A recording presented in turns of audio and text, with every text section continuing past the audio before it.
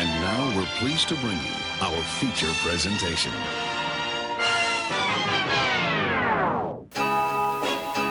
How's it going, everybody, and welcome to the Parish Pump Podcast. Councillor Dermot Daisy O'Brien is here with you, and I have a podcast today that's about a very specific issue, and it's an issue that brings up a lot of debate, a lot of conversation, and can really kind of challenge people in terms of their perception of the world, and in particular the most vulnerable people in the world. So I hope you're interested, and I hope it stimulates some thoughts in you. How's it going, everyone? So I'm making a video this evening, and it's kind of all about questions. Questions that create more questions, questions that are hard to find answers to, and it's really, very much linked to then how our perspective and how we see the world, and how that determines the type of questions we ask. And this is all about homelessness, and in particular about homeless facilities. And you know, in the most basic sense, in my imagination, if you see a problem with something and there's a solution available, in the most basic sense, you imagine that when you align the problem and fit it into the solution, that things improve or things get better. And that's a premise. So it's a lot more complicated than that when you're applying a solution or a proposed solution to a complex problem. But that's okay, because the world is complex, life is complex, and if we fear complexity, then we won't get to solve the problems that are hard to solve. And homelessness is a big problem, and it's hard to solve. And we can look at it from so many different viewpoints. I can sit here and say that the homelessness problem in our society today is a reflection of government policy over the last 10, 15 years. And we are where we are today because of that. It's not accidental. It's by design, or an absence of will, or an ideology that says it's all right to have homeless people. Maybe it's all right to have homeless people as long as they are unseen, maybe, or I don't know. Like, it's not all right to have homeless people. So that can't be a basis for anything for me in terms of a thought process. So there are homeless people, and when I wonder about the conversation about homelessness, and I always think about proximity. How close and with any issue actually, how close are you to the issue insofar as it informing your thoughts about it and your feelings about it? And obviously, we don't all choose to be close to issues. We find ourselves close to issues. Some of us get to present ourselves and move ourselves close to issues because we might be part of solutions. With homelessness, I have never been homeless, so I don't know what it is like to be homeless. I don't know what it's like to be in a journey where homelessness is an outcome. So it's quite hard for me to imagine what that's like, other than to fundamentally appreciate that there must be trauma in there. That if your journey ends up in homelessness, that there is deep trauma there in one way or another. And trauma can come from lots of different sources, whether it's being unable to pay bills and things falling apart, relationships, habits, in terms of drug use, alcohol, coping mechanisms, conflict. Yes, you know. So a start point for me, I don't know what it's like to be homeless. I am very, very lucky. I consider myself very lucky because I know many people who have experienced homelessness and who are living it right now. And so that informs me. That is a privilege for me, because it also tells me that if I know 10 people that are homeless, they are 10 different human beings with 10 different stories within which there are multiple chapters, with lots of activity and lots of action and heroes and villains and struggle and pain and suffering and whatever. But even if it's 10, if I just pick 10 people that I know that are homeless, those are 10 different human beings with 10 scenarios. And if they were to present to me one after another today, and I was to say, what's going on for you right now? What are your issues? What are your needs? What are your struggles? They would present me with 10 different examples of where they're at, what's going on, and what they need. And that means that if a support is to be designed for them, it needs to appreciate the complexity of their scenario. So I can't say they in terms of homeless people and that be one picture in my mind. Nobody can say that. So if I'm talking about homeless people, there isn't one picture in my mind. And again, that's because I know lots of homeless people. I know there are students who have been homeless this year and still completed assignments for me in my college. I know families who've experienced homelessness. I know young people who've experienced homelessness. And what's important for me is that they're all individuals in a scenario that requires support. So when I meet people who think that homeless equals addiction, homeless equals antisocial behavior, homeless equals inability to be clean or to manage your hygiene, homeless equals a burden, or all those, if homeless in your mind only equals one thing, or if the picture that you create in your mind is one dimensional, that's unfortunate. I would say unfortunate for you, and I would challenge you to go and enhance that picture a little bit. And that requires maybe a little bit of research, a little bit of imagination that is kind of tinged with compassion, because when you add compassion to your imagination about someone who's in a tough situation, then you open yourself up to the reality of their scenario and how many different moving parts there are that are impacting on them at any moment in any day. The one thing that that puts homeless people on the same level is the fact that they don't have a home. So that's the only scenario by which they are the same. And if we were to just sit with that concept for a moment, for an evening, for a half hour, not having a home, that would be a challenge.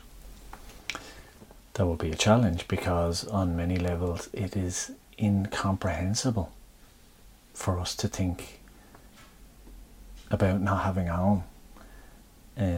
But I think there's something healthy about that, about looking at our fellow humans and appreciating the scenario that they found themselves in, and applying some empathy to that, because then that gives you the headspace to wonder about the role that you might play in how community, society, or you as an individual might do something where change is possible, and change for an individual that's in a situation, but also change in how we organise things and how we maybe create the platform for a future where we don't have to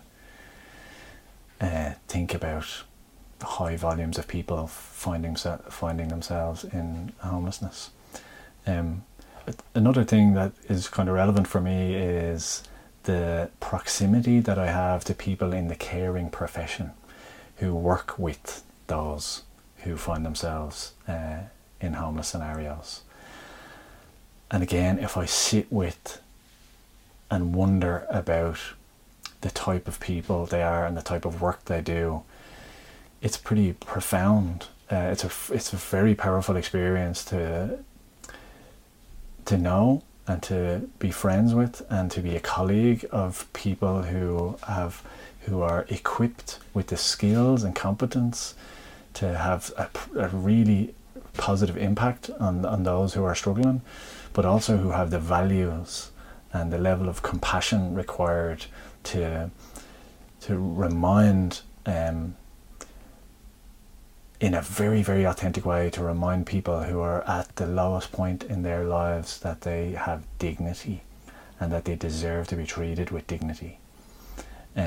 Because when you lose the ability to do that because of a fear or because of a prejudice or because you think your own needs outweigh the needs of the most vulnerable in society, then you're going to struggle with finding the space to have a compassionate response, even if it means a discomfort.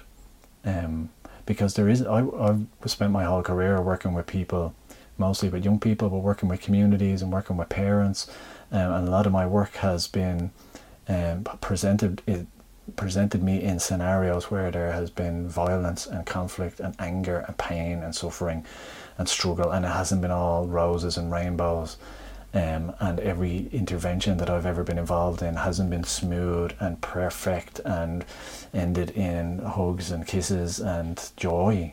There's been death and doom and gloom and struggle and heartache, and that's been part of the stories of people that I've worked with, and therefore it's the stories that I carry with me.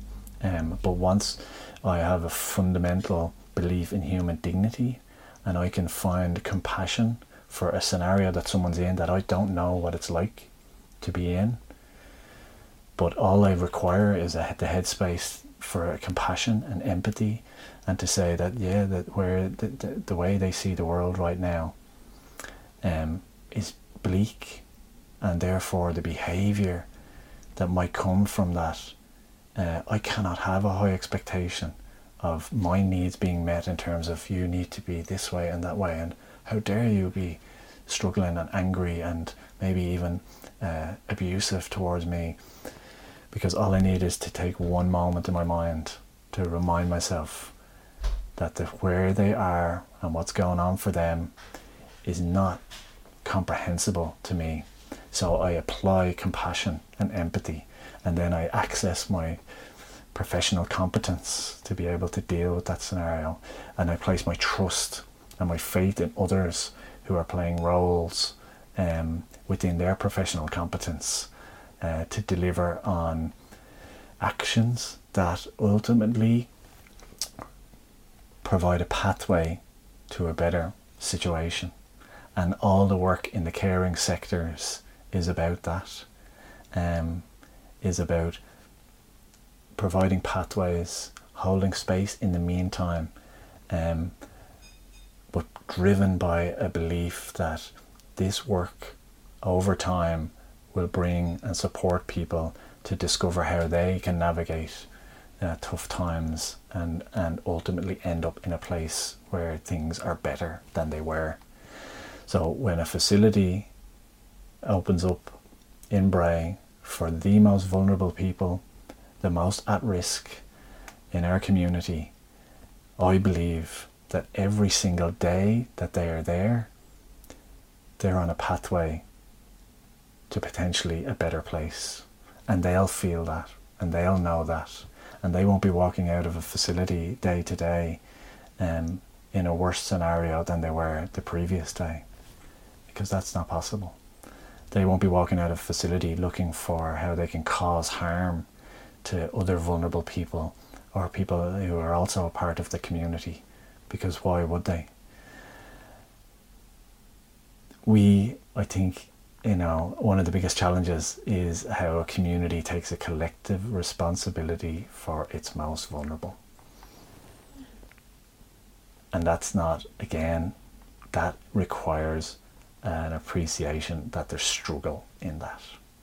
I don't know what's happening behind anyone's door in any community. I don't know to what degree there's pain and suffering and struggle and heartache and often, more often than not, I've no right to know, and I don't get to know unless they present themselves into a place where I have a role.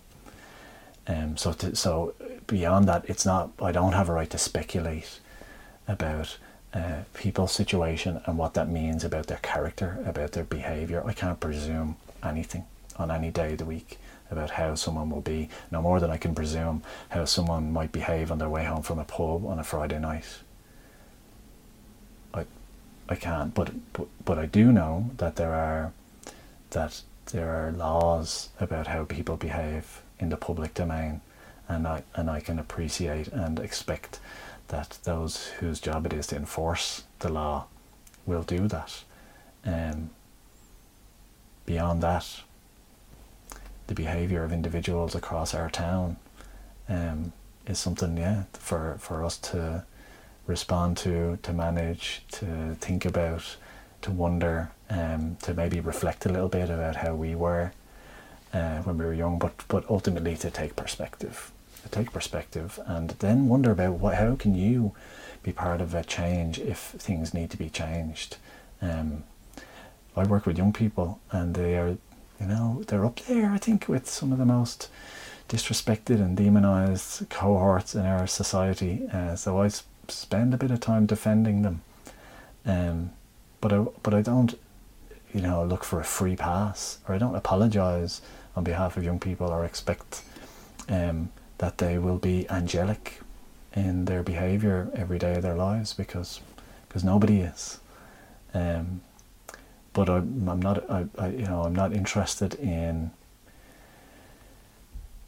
using dehumanizing and degrading language to define a human being because of behavior that they may have exhibited. So that, they're my questions and ponderings, and this is there's an open conversation happening, and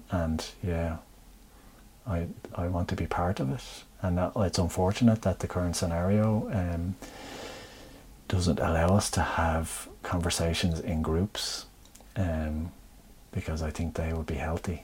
But when and even having conversations helps, because if you're just taking a narrative from your head and expressing that in an email, and it's not getting the healthy dynamic of questions or reframing or challenge or another perspective, that's unfortunate.